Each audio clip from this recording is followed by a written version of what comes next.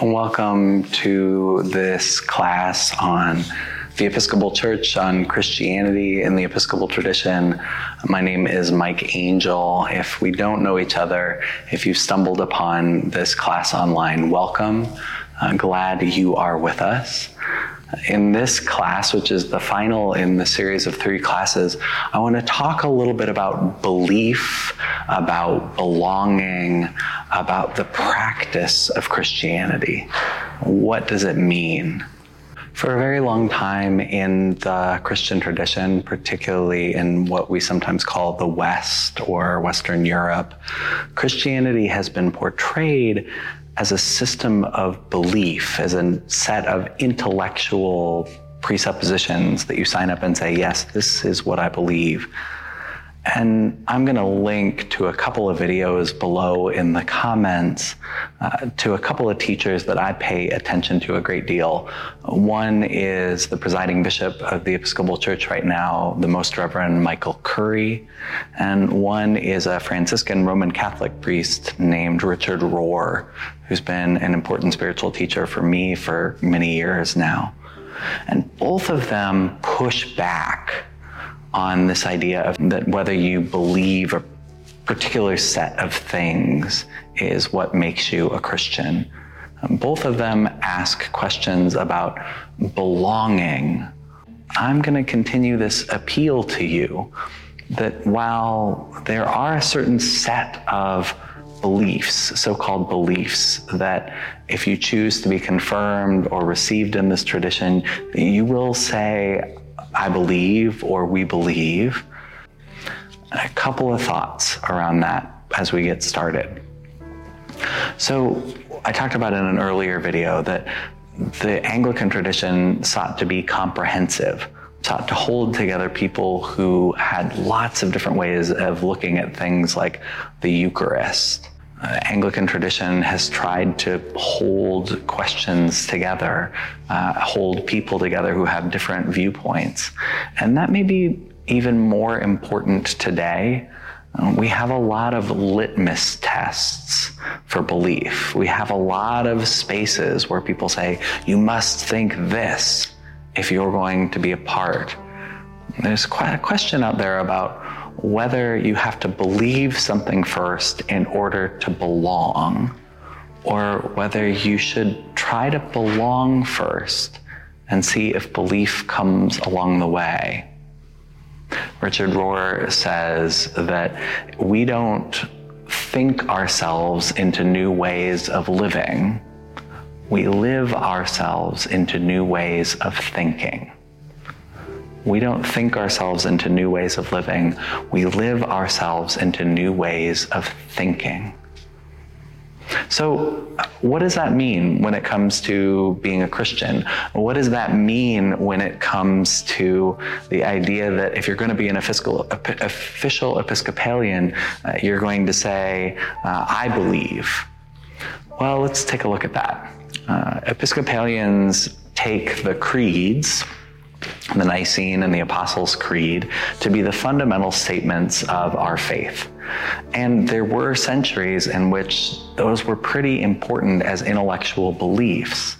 Now I would say they sort of provide us a framework, a starting place, more than a finishing place when it comes to the question, what do we believe? In the service of confirmation, in the service of reaffirmation of faith or of reception into the Episcopal Church, as in the service of baptism, the bishop stands before the congregation, the whole congregation, including the people who are going to be affirmed or received, and starts out by asking, do you believe in God the Father? Now, at Holy Communion, in most of our liturgies, we make room for inclusive language, and we don't have a version of the baptismal covenant or the creeds that are inclusive yet, hopefully one day. But do you believe in God the Father? And the people respond, I believe in God the Father, the Almighty, creator of heaven and earth. This set of questions, do you believe, do you believe, do you believe, is actually the root of where we have the creeds from. Before there were statements of Christian faith, there were these sort of quizzes, this back and forth that happened in the liturgy of baptism. This is what baptismal candidates said in the earliest centuries of the church. And they assented to three principal beliefs. The first three questions: do you believe in God? Do you believe in Jesus? Do you believe in the Holy Spirit? And in these, you essentially tell the story of Christianity. I believe God created heaven and earth. I believe in Jesus, who was conceived by the Holy Spirit and born of the Virgin Mary, who suffered under Pontius Pilate, was crucified, died, and is risen. You're telling the story that we tell year in and year out in the liturgies of the church about Jesus. He descended to the dead. On the third day, he rose again, the Easter proclamation. He ascended into heaven and is seated at the right hand of the Father. He will come again to judge the living and the dead. I'd like to point out that while those are statements of faith, they are pretty bare statements of faith. We don't even say specifically that Jesus rose bodily in the creed. And that's a really important point to some Christians. Some Christians less so. There's a whole argument back and forth between scholars like N.T. Wright and Marcus Borg about what does it mean that Jesus was risen. And you don't have to decide what you think of that in the creed, in the baptismal covenant. It's just one example of a place where people can say the same words and mean maybe different things by them, or have important disagreements in the life of the church. After the statements about God, Jesus, and the Holy Spirit is where the baptismal covenant, to me, gets really interesting. Because the baptismal covenant includes a set of questions. Will you continue in the apostles' teaching and fellowship, in the breaking of the bread and the prayers? And the people respond, I will, with God's help. You're committing to being a part of the worship of the church, part of the prayers, part of Eucharist. Will you persevere in resisting evil? And whenever you fall into sin, repent and return to the Lord. I like the word whenever in that question, because there is this sense that all of us are sinners. All of us get it wrong sometimes. All of us need to return. And so sin is not some big giant stain on us for all time. It is something that all of us are in the midst of in the human condition. Will you proclaim by word and example the good news of God in Christ? This one makes Episcopalians really nervous. But there is this sense that your faith should be good news. And in a lot of our world, for a lot of people, Christianity has not been proclaimed as good news. It has been held over folks' head as a threat. But how can you proclaim your faith? How can your life demonstrate that this is good news for you? Will you seek and serve Christ in all people, loving your neighbor as yourself? This comes from Matthew 25, the great teaching that Christ will meet us in our neighbors. In the hungry, in the naked, in those who are imprisoned, we will meet Christ. Will you seek and serve Christ in all persons? Not just your friends, not just those you get along with. Will you seek and serve Christ in all persons? And then finally, will you strive for justice and peace among all people and respect the dignity of every human being? These are practices. They are practices. They are ways of living out the faith. Worship and prayer repentance and humility, proclamation and joy, seeking and serving, striving for justice and peace. I'd encourage you, especially those of you who are preparing for confirmation or reception or reaffirmation in the church, to take some time with these pages of the Book of Common Prayer, pages 304 and 305, the promises of the baptismal covenant, and particularly those questions at the end. You might take some time to write out your responses about how. Not just I will with God's help, but how do you plan to continue in the breaking of the bread and the prayers? How often do you hope to be at worship? Be realistic about it. What is one way that you will seek and serve Christ in your neighbor?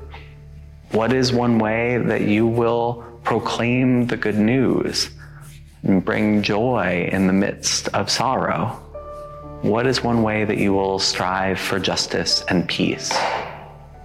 And this brings me to the second part of this presentation, which is to say, if we think that Christianity is a way of life, if we think of Christianity as less about intellectual belief and more about a set of practices, how do we live that out? It's actually not a new idea. The idea that Christianity is a set of practices is ancient, at least as ancient as the first few hundred years of the church. Since the first monks and nuns, the desert monastics, went off from the cities and tried to live this way of Jesus, there has been within the church this current of seeing faith as something with which we wrestle, seeing faith as something that we try and practice and fail at again and again and again, and it is still worth practicing. That is something that is nice about practice. Whereas if you think about Christianity as a set of intellectual beliefs, as a set of affirmations you must always hold and must always hold tightly to, then any time that you have a doubt or a wonder, it can feel like a failure. Whereas if you see Christianity as a set of practices, a way of being in the world, well, just like an athlete often fails. You know, the big, good batting averages out there are like in the 300s, which means 6 or 7 times out of 10, that batter is not hitting the ball. If we see Christianity as a set of practices, there is room for those of us who screw up to screw up sometimes. And by the way, that's all of us. That word rule of life, it comes up in the video linked below from Michael Curry. The presiding bishop a few years ago offered a set of practices to the church. I'll let presiding Bishop Curry talk about his set of practices. I want to talk a little bit about my own. When I was in college, a priest at the church I was attending in San Diego offered a rule of life to the congregation, offered a set of practices, and I took it on. And I would commend it to you, or the rule of life to you.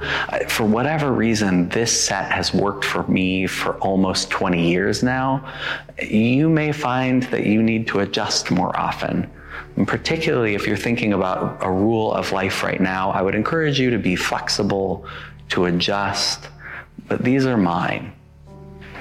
Worship weekly.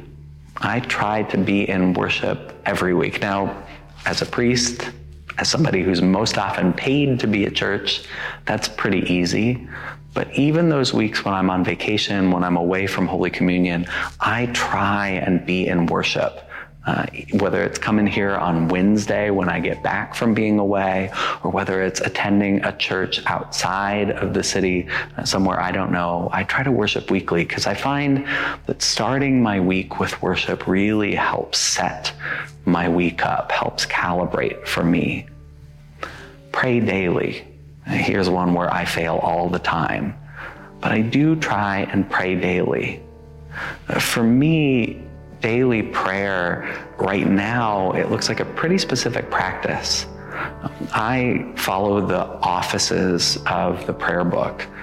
We talked about in the first video, Archbishop Cranmer tried to take the 8 prayer services of the monks and bring it down to just 2 or 3, so that everyone would have this rhythm of prayer in their day.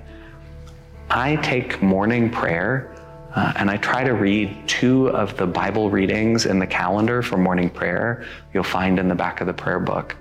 Now, the tradition of the church would have us read other poems and things from scripture in between, something called canticles.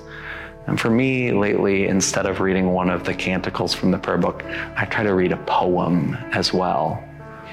And then I pray for some of the things that we're asked to pray for in the church, for the government, for the intercessions of those who are hurting. I pray through the Holy Communion prayer list.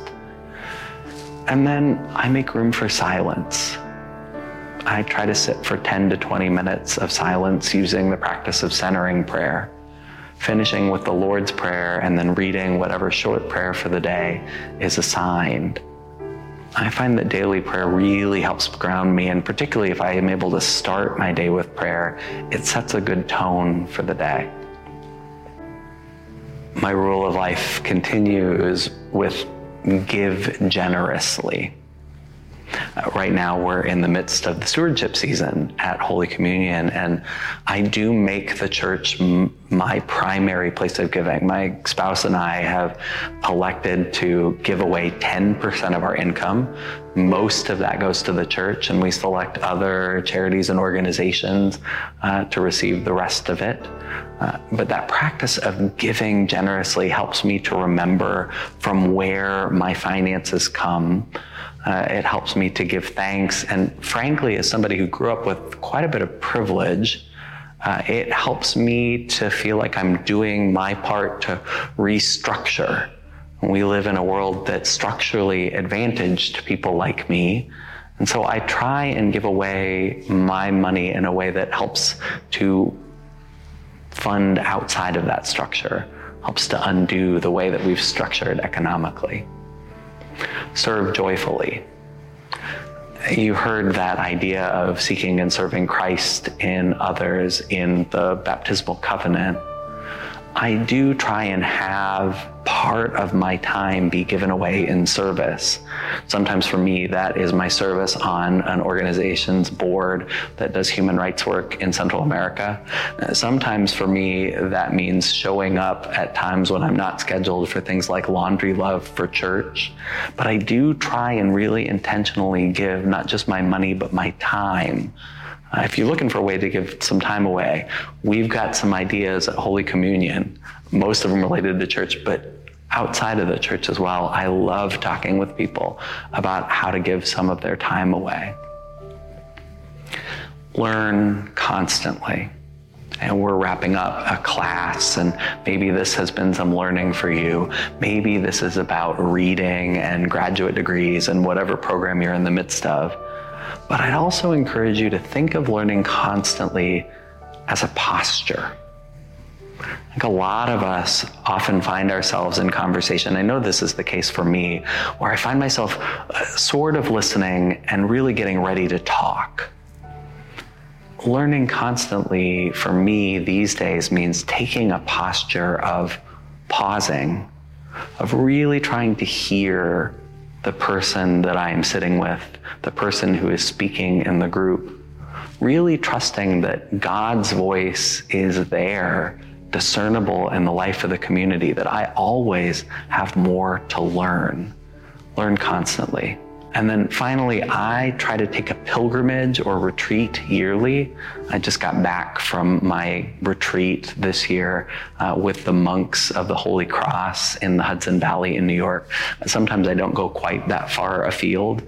Sometimes I've gone even farther to somewhere like Iona or Jerusalem, but I find it helps me to break my rhythms, to get some time outside the way that I spend my everyday, some time that includes some space for prayer and journaling and rest.